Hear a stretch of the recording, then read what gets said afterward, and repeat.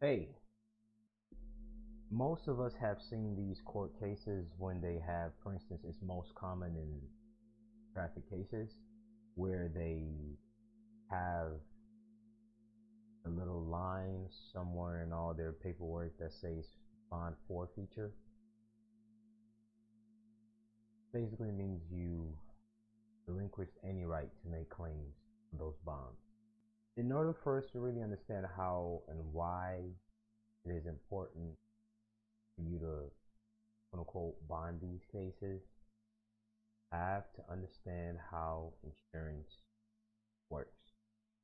You have to understand how investment in bonds work. You have to understand the importance of doing audits. Because most people's intent when they say they want to bond a case using GSA, General Administrative Bonds, the Miller Bonds, the 1400 series, the 270 series, 20 series, all that stuff, depending on whether you're federal or state. Their thought is, or their intent is, okay, I'm gonna bond the case, I'm gonna close the account.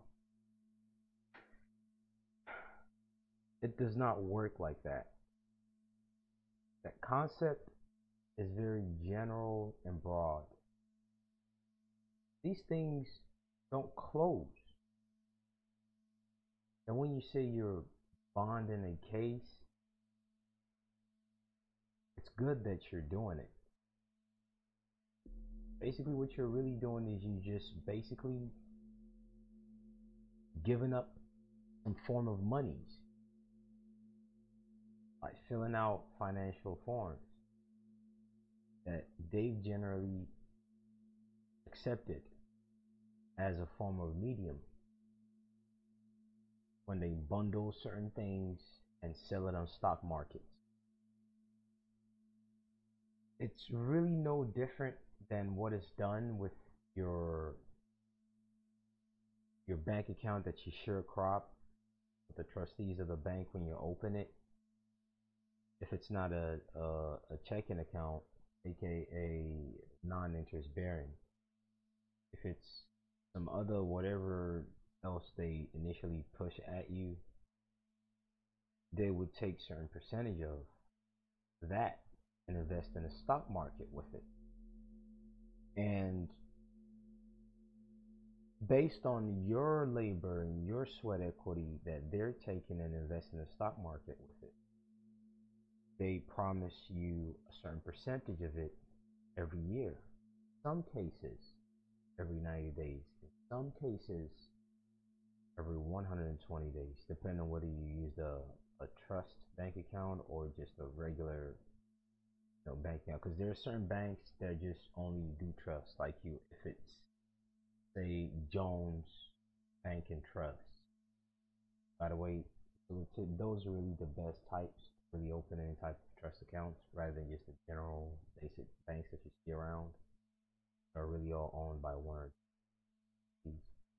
Chase, Bank of America, US, all that, they're all the same. So find other entities that deal specific with trust. But nonetheless, these bonds and court cases are similar to investments. Whenever someone who is held as surety, someone who's locked up, whenever they say, okay, your bond is $150,000 or your bond is $100,000, just give us a certain amount of it.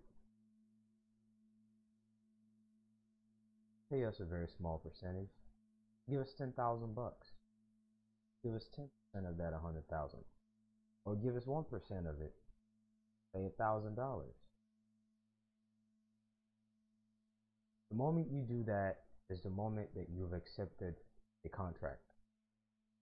Yes, we all know that, right? But really, what I mean by that is this: that amount that you bonded out, that you gave as a partial payment for that total amount that they say that you owe as a surety for whatever claim that's brought against you, is a loan. In this case, this is banking going on right here. In this case, you would now, in some cases, you would now have a bondsman that you would have to give certain amount to every month. That way, you don't hold you a surety again. No different than what they used to do back in the days with Irish slaves and people they brought here through Transportation Act of 1717 from Great Britain,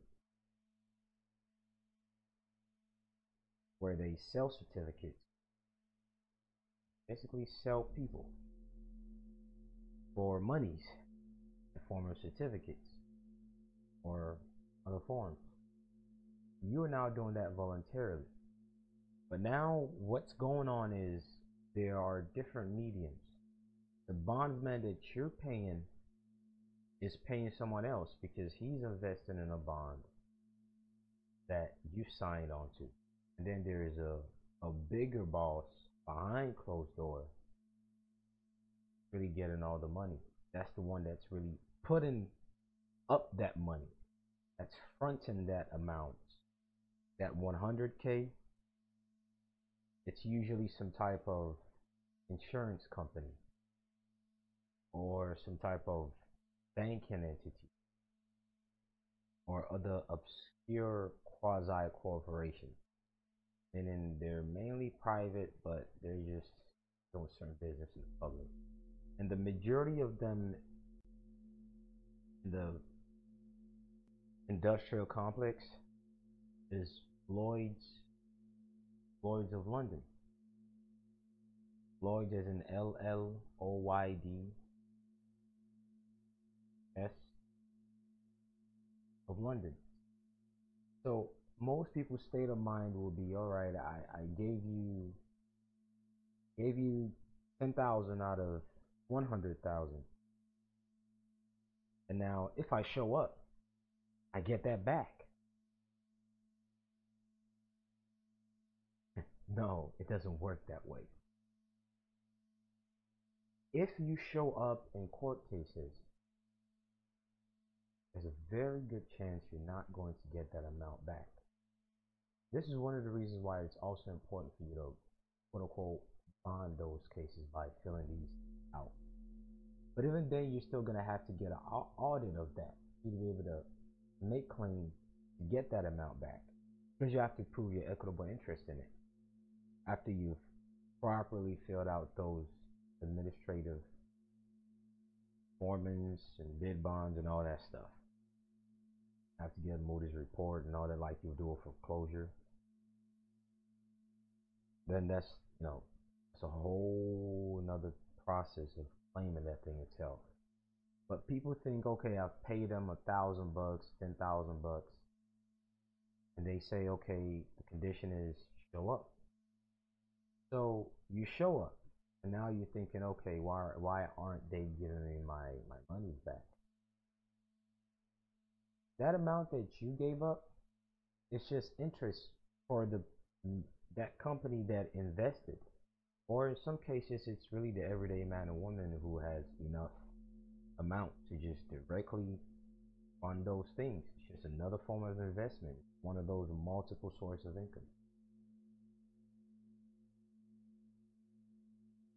It's a loan. That bond that somebody fronted you was a loan. And when you gave that percentage of it, that was synonymous to a down payment of some sort. For you to show that, okay, I'm a creditor and I can, you can give me this loan and there's a little bit amount for everything to be initiated and you can invest in it and you can take your interest. That amount you gave them is a part of an interest. People need to step back for a moment and stop thinking like a victim. A victim will think, okay, I've showed up, so now where's my money? That's not how this shit works. The way it works is that bond amount is a loan. It is considered a loan. within banking and accounting. And if you're constantly monthly, the moment you're monthly giving that bondsman whatever amount, all that amount is just interest. No different than if you got a credit card. We all know all that shit is in many ways material fraud. You extend credit and then accept get a surety and then you give them payment for your own credit. Essentially, that's the same thing that's happening here. In this case, they've effectively subrogated you because you were held captive and you had no other choice in life but to sign that contract, independent of whether you're aware of it or not.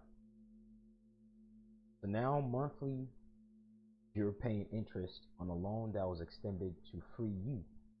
Somebody else paid those monies to buy you as their slave for interest on the loan. And when you show up and you meet those conditions, you have no right of claim to that thing unless you can do an audit on it and show that you were the one who put the money down. Yeah, they're using your sweat equity here and there because you've given them those monthly amount, and oh, there's this social security account that they're tapping into and those are your monies and whatnot.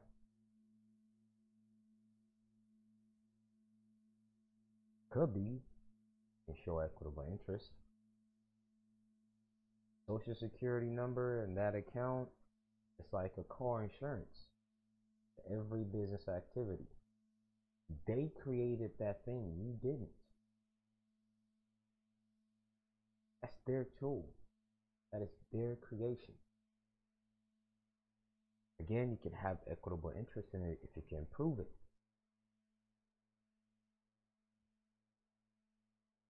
But it has not been proven. So even if you show up for any specific court date, you're still really not entitled to get that amount that you gave them back. And besides that, there's a whole lot of lists, a stack of more paperwork that was not introduced to you when you signed that 1 or 2 page paper saying I'm going to be released for this amount. If you begin to read those lists of favors, you see that there's a lot of binding conditions that basically make you waive any right of claim to it. People talk about public, private, public, private. They're running their private business, all right. A lot of things that are held confidential away from you that you don't see. And this happens behind closed doors. And most of those bonds, maturity period is about 7 to 10 years. Those stacks of papers that's not disclosed to you, they have in their private legal counsel that they have maturity dates. Usually between 7 to 10 years.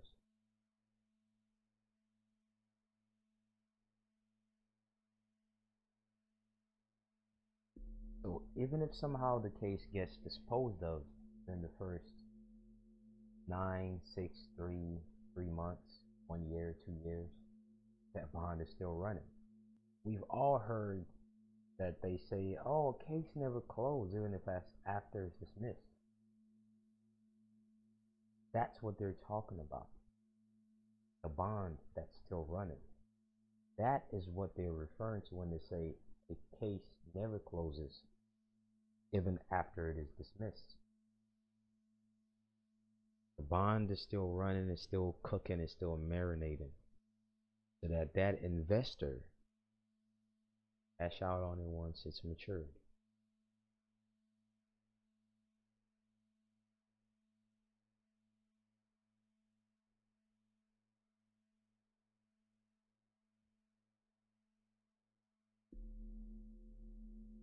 The presumption is that maturity period is the time period that investor lent you that 100,000 bucks.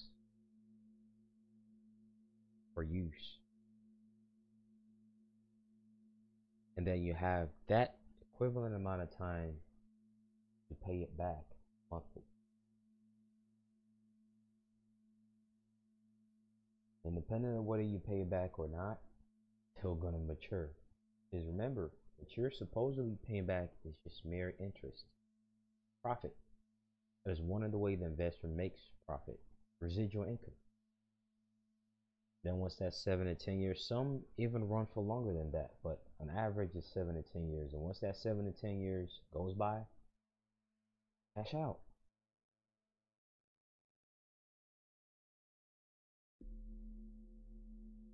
And that is what business is all about when it comes to these bonds and things like that.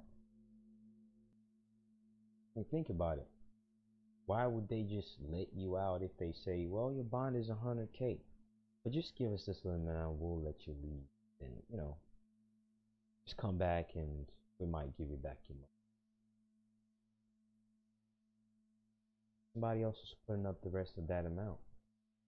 Banking system, that is one of the clear ways that the banking system is connected to the supposed court system. And that court system itself is just pure banking.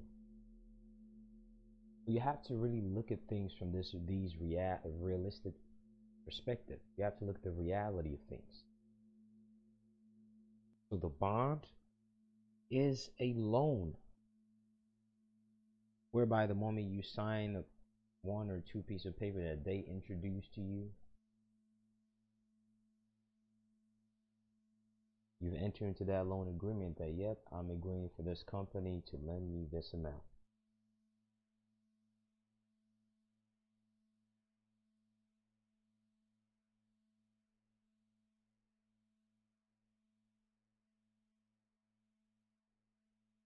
The question now is, do you have to go to a bond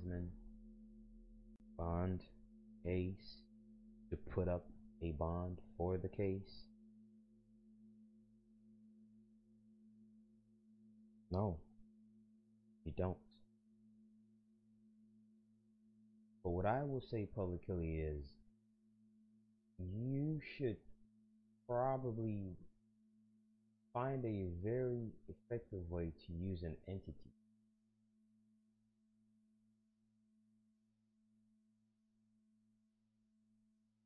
to hold that thing called that ens legis that everybody's chasing after before you begin to do these GSAs. From what I've seen, that is the most efficient way.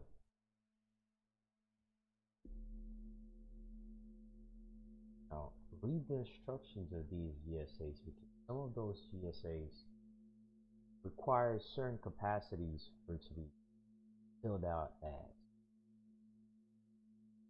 Read it very carefully so that you can fill it out correctly.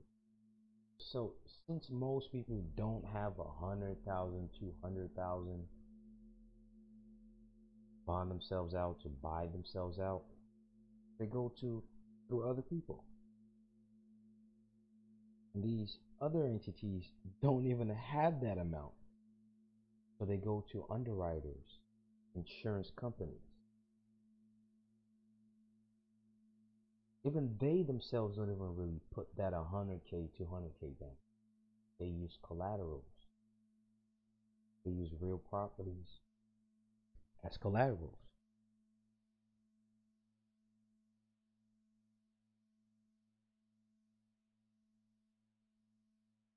And they present these real properties as collateral to the insurance companies.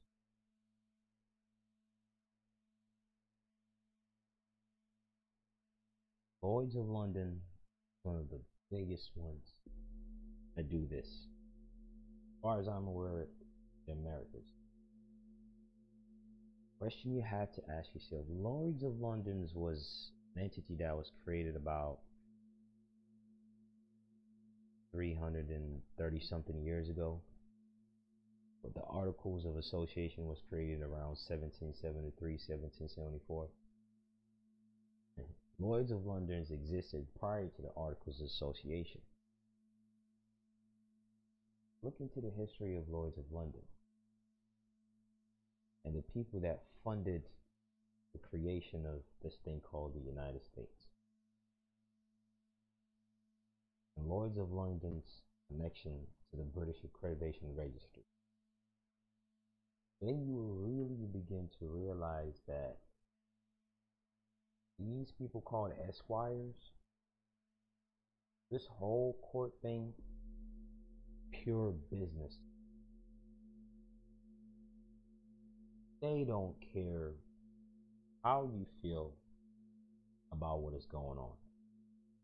So you must really understand who is really enslaving who and how they are doing it and why it is important for you to take things into your hands. I highly implore you, look up Lloyd's of London, Lloyds of London. Look into the year they were created, how they were created, how they fund certain national activities, how they're linked to the British Accreditation Registry. And that same Lloyd's of London name insurance companies, all these bondsmen and all these investors work with. And even sometimes, if you look deeper into these audits, when you start going, you get these reports on these cases, start realizing that the sheriff departments are stakeholders in these cases.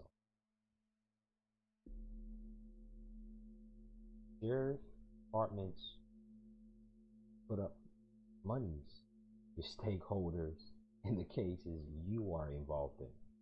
After all, they're the ones who lock you up. That municipality, that village, town, that borough locked you up. They are putting up monies, investing that bond of that case. It is all strictly business. So if you don't show up, they're gonna keep that money, and they will fight to keep it. And another thing is when people don't show up after entering into these bonding agreements, this actually puts some bonding companies out of business. It really does. This is the reason why they get really upset. And even though you do special appearances, they still pull out a bench warrant on you. Because that's fucking up business for them when you don't show up physically. It affects the business operation of bonding companies. It literally puts them out of business. Because your performance is a full faith that backs everything up. So you want to bond the case? Oh, good. Know how to fill the forms right. Know the right forms. And understand if you're really not ready to do business, tread carefully. Because there is a lot of money involved. There are many stakeholders who are making a lot of money from this. The least you can do is do it right. If you're going to do GSAs for a case, do it with the intent of mitigation. Meaning, put up that this might sound like sissy move, but hey, exercise a liberal given science to construe what I'm about to say. Create those bonds because you do have the power to do so. Create it, just do it right. Create it, and if you think you're not fully sure and claiming it again and getting those back, just leave it the fuck be. Accomplish the mission of obtaining your own freedom by bonding yourself out. But if you know you don't really know how to do audits and how to really function in business, If you're trying to claim all those amount back doing one thing or the other, you are threading in a world that is you're probably not prepared for. So can you bond a case yourself? Yes. And in fact, you should. Are there more steps you can take to then get those amounts back? If you can prove equitable claims and you have preponderance of evidence and material evidence that you're the ones who issued it, beyond speculations of some stuff you hear or read from some long ass PDF about how they do this or do that with counts and this and that. You have actual proof. Get that proof. Then show equitable interest. And just come in properly by full capacity. Still, get your spirit game up. You must be doing business. I'll just put it that way. People love running away from business. You are already engaging in business. But when you do that, just make sure you do it right and be realistic about what is truly going on.